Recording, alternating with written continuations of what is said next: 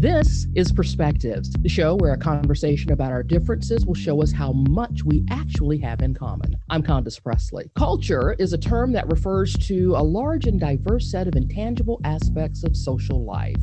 Things like values, beliefs, systems, communication, practices that people share in common and can be used to define them as a collective. Culture is something to be preserved. And my guest today is an expert at preserving culture. As Jewish families prepare for Passover, many wonder how best to pass down and preserve Jewish identity in an increasingly secularized culture. Miriam Udel is a rabbi, a mother, and professor of Yiddish language and literature at Emory University. She's the author of Never Better, the modern Jewish picaresque, and I don't think I said that right, but it won the National Jewish Book Award in 2017. And her new book is Honey on the Page, a treasury of Yiddish children's literature. Miriam Udel, welcome to Perspectives. Thank you so much, Condace. It is a pleasure to be with you. What has motivated you to capture and preserve Jewish culture for future generations? So it started out kind of selfishly. I began working on this book in 2013 when I was a mother of two children, pretty young at the time, and a language instructor. I was teaching Yiddish language pretty regularly at Emory at that time. And I wondered with both of those roles, was there ever any literature written for children in Yiddish? Studying children's literature had always been a part of my language education in Spanish, in Hebrew, in Arabic, but never in Yiddish. And I wanted to know, was there anything I could pass on to my own children from the Yiddish tradition? And as soon as I started looking into what was available, I realized that there was an embarrassment of riches, that there were almost 1,000 freestanding story books and anthologies, and there were several periodicals, some of which had print runs for decades. And it looked like nobody was really doing very much with them, and that they hadn't been made available to English language readers. And somebody was going to have to take this on. And I kind of felt like, well, why not me? So the information you're saying was there, but there was a gap in translation and a gap in distribution. And you said, I'm the person, because I want this for my family, let's make it available to many families. That's right, that I was going to build a bridge to this part of the Jewish past, of the American past in many instances, through the work of translation. Because yes, I did want it for my own family, and I felt like I knew a lot of other people who would be interested in having access to these stories, because they're really a portrait of Jewish life and of parts of American life and Eastern European life and even Latin American life, especially in the 1920s and 30s, when the vast majority of these stories were being written. Talk to us about your research. And as you said, it was somewhat easy to find that there were things that were out there, but that just had not been gathered, translated, and put together so that it was easy for people to consume.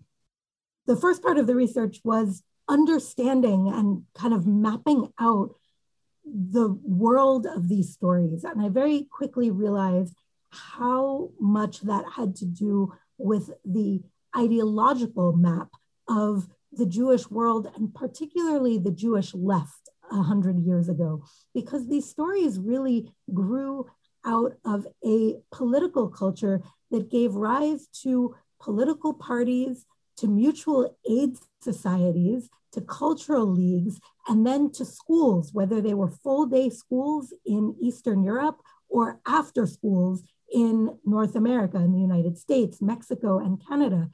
Jewish children would go to public school in the morning, and then in the afternoon, they might go to a Yiddish school that had a kind of an ideology that I would describe as just Yiddish, in the way that some people say today that they're just Jewish, that they wanted to preserve Yiddish language above all. Some of them might go to a school that identified as socialist. Some of them might attend a school that identified as communist. And some of them might go to a school that identified as Zionist and believed that the best possible future for the Jewish people was in the historic land of Israel. So those schools might teach Yiddish alongside Hebrew starting in the elementary years.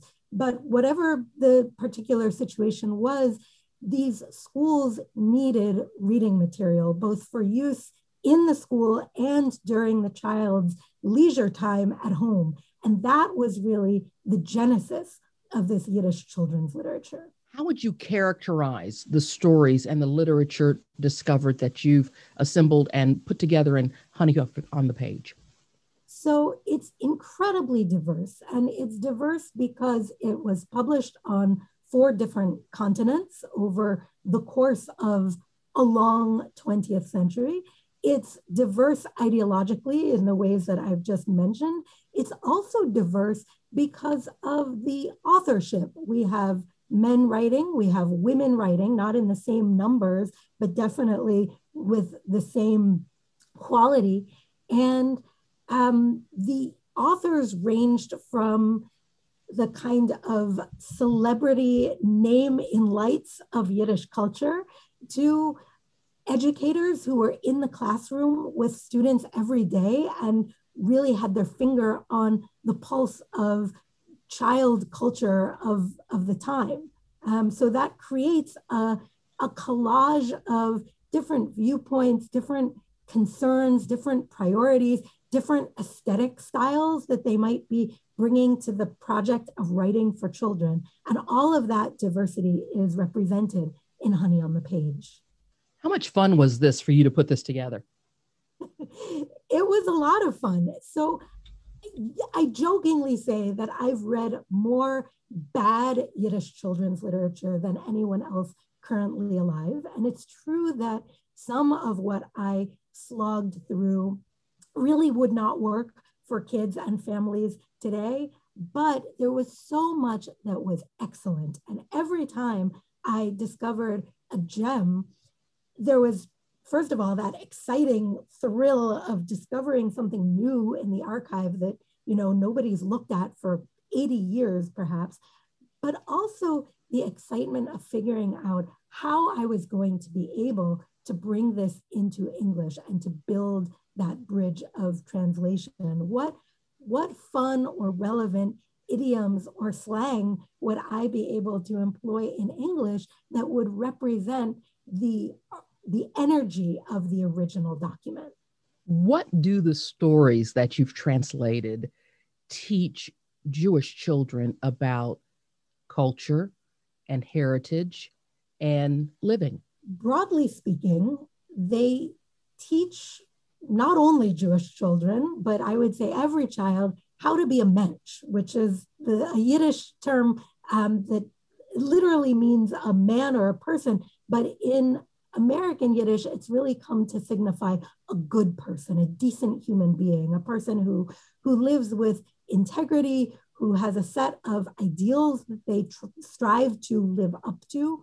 And so the book is organized in a way that moves from the most distinctively Jewish content about Jewish holidays, history, and heroes outward toward an ever more broad address to humanity generally, to experiences and truths that are really universal.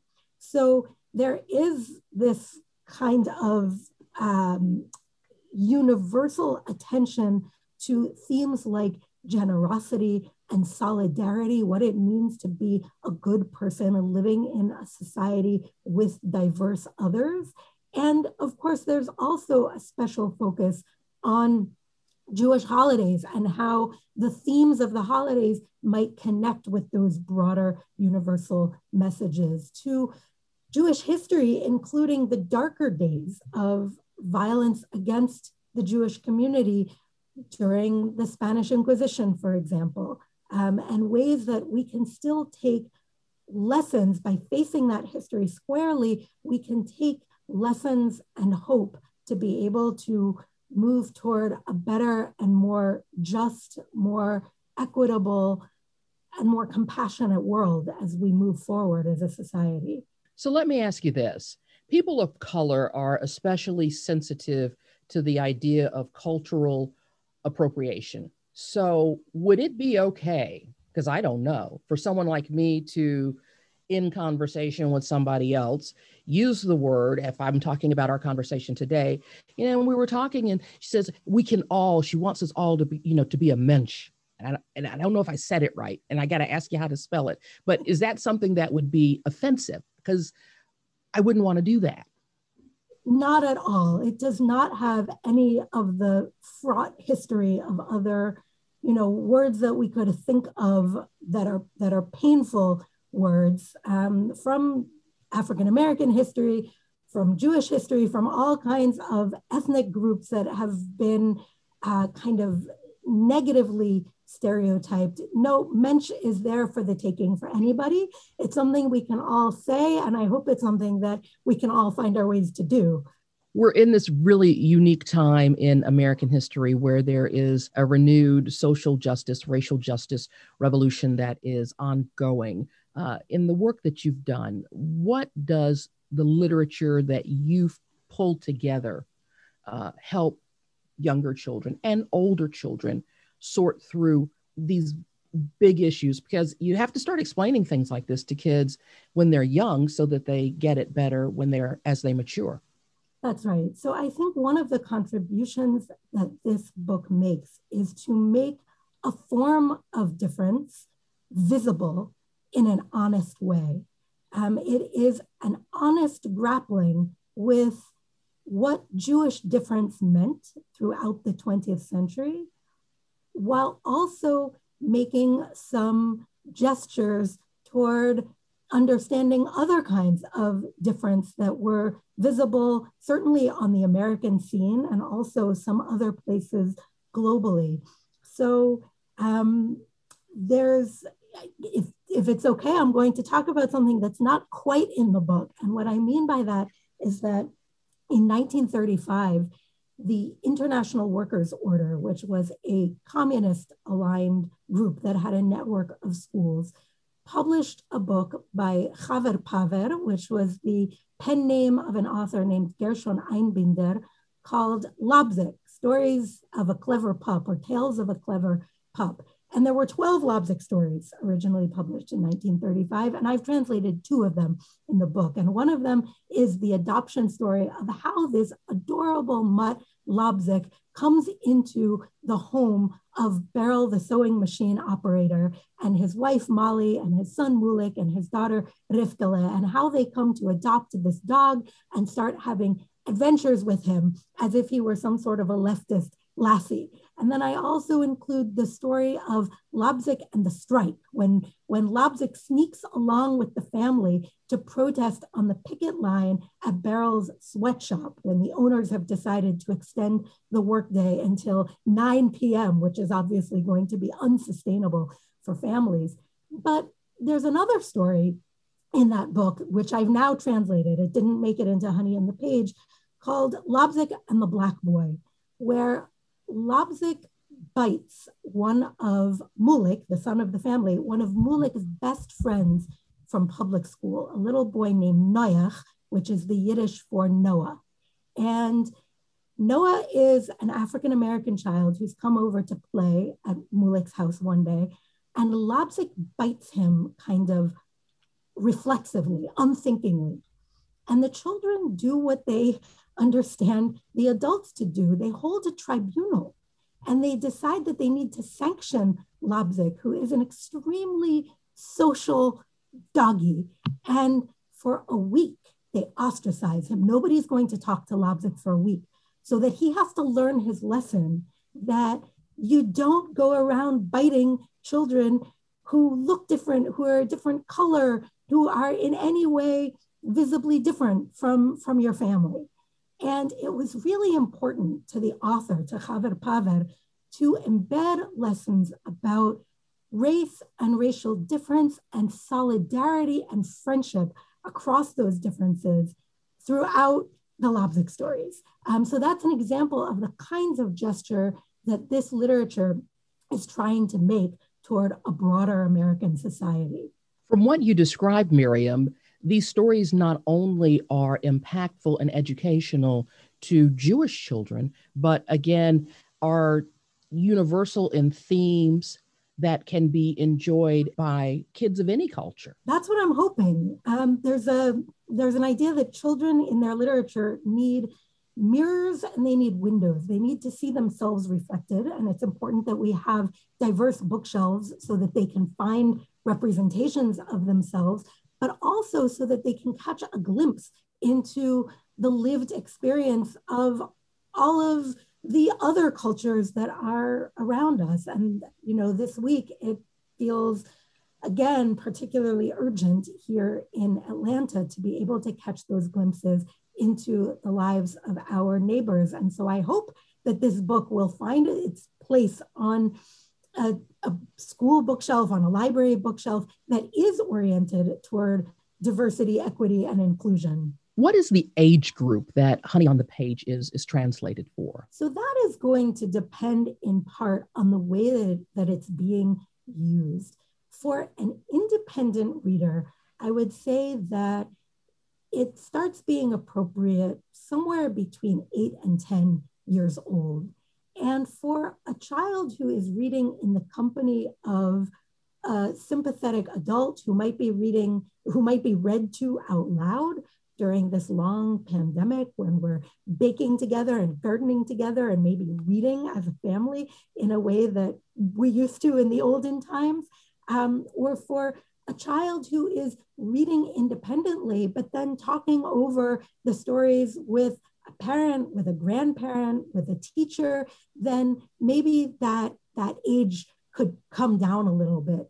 I have a 5-year-old who was 4 when the book was released, and he loves being read some of these stories, and some of them we're saving for when he's a little older. Is there a story, Miriam, that you could share with us today? Sure. Katya Molodovsky, who is one of the big names in Yiddish letters of the 20th century, wrote a group of stories for children about the old world. She was already living in New York at the time, but she wrote these kind of old-timey stories, and they embed very deep values. And because one of the values that really permeates the book is generosity and charitable giving, I want to share this story because I think it's a really beautiful instance of that. I won't read the whole thing, but I'll just let you know how it starts out and then give you a sense of where it goes. This is called The Baker and the Beggar. Once upon a time, there was a baker with his own shop who made bread, rolls, pretzels, bagels, and challahs for Shabbos. His wife would tie up her hair in a scarf and knead the dough, and the children would twist the bagels into circles. The whole town delighted in their pretzels and bagels. Even the birds would swoop down from the sky in order to catch the crumbs, and their tail feathers twitched with pleasure. Every Friday, poor Jews would come to the bakery to beg food for Shabbos. That was the custom of the time of our grandparents. The baker would give them a roll, a bagel, a pretzel, whatever he could spare, and no one left empty-handed. One of the poor Jews had very special eyes, so radiant that they sent forth beams of light. The baker liked him best of all, and each Friday he would give the man an entire challah for Shabbos. So it went, week after week, Friday after Friday, over many years. The baker became so accustomed to the man's visits that he would look forward to them. He would hand the beggar the challah personally and say, "Eat in good health, and may all be well with you." The man never thanked him. He just smiled with his bright eyes and replied, "May you live long, and may God repay you." One Friday, that happened to also be the eve of a holiday, the bakery was crowded with customers who pushed and crushed against each other. This one wanted a challah with poppy seeds, that one a loaf of white bread, but make sure it's sweet. The baker, his wife, and their children were so busy that by day's end, they could hardly stand. Along came the bright-eyed man. He saw the great rush, so he didn't want to bother the baker just then. He stood there for a while and then left without saying so much as a word. So that beggar stops coming and everyone forgets about him, and years go by. And then one Friday, there's a fire at the bakery that consumes the entire shop and the apartment over the shop where the family lives. And they're left with nothing just a few hours before the Sabbath is due to arrive. And just at that time, that erstwhile beggar comes back, and he's no longer a beggar, and he is there to repay his debt. He's kept careful track of exactly the value of all of the challahs that he's been given over the years, and he insists on handing that precise amount of money back to the baker. And what can I tell you? It's exactly enough to replace the bakery and the home and everything that the family had and has lost. So it's really a powerful message that what we think of as charity and charitable giving is really more a matter of justice and of balancing a ledger so that it's really equal and fair. Talk to us about the significance of the collection's title, Honey on the Page. Sure. So in the schools, the informal schools that children, and particularly little boys, attended in Jewish Eastern Europe, the custom was that on the first day of class, the teacher would smear each child's primer, each child's school book, with a dash of honey. And the child would lick up that honey from the page and incorporate its sweetness in order to make all of the future learning that they would do in that school just as sweet as the honey. And that's the sweetness that I wanted to give to contemporary readers with Honey on the Page. How can readers access a copy of this book? Anywhere that books are sold, and certainly by visiting my website, miriamudel.com, with links. And overall, Miriam, what is it that you are hoping readers, whether they be Jewish readers or readers of other cultures, take away from these many wonderful stories you've collected and translated? So I hope that they take both the enjoyment of the story's language and also the lessons that they have to teach all of us, which are still very relevant. There are stories here, believe it or not, there's a pandemic story. There are stories about economic justice, about racial justice. And I wish that some of these stories actually read more like artifacts of a previous time. But the fact is that so many of them are still contemporary today, and that the lessons that they teach are lessons that we as a society are still very much learning. And I hope that this book can offer a sweet way to help us do that. I believe that it will. The book is Honey on the Page, a treasury of Yiddish children's literature. Miriam Udel, professor of Yiddish language and literature at Emory University. I appreciate your time today. This has been a wonderful conversation, and it so speaks to the fact that representation matters. Thank you so much, Candace. It was really a delight to speak with you. Perspectives is a community and public affairs program crafted with you in mind. If there's a guest you'd like to hear interviewed or a perspective you think should be explored, let me know. If you're old school, just write me. 1601 West Peachtree Street, Northeast, Atlanta, Georgia, 30309. Or message me via social media. I'm Candace Presley on Facebook, Condo29 on Twitter and Instagram. Thanks for listening. Be sure to listen again next week at this very same time as we examine another perspective.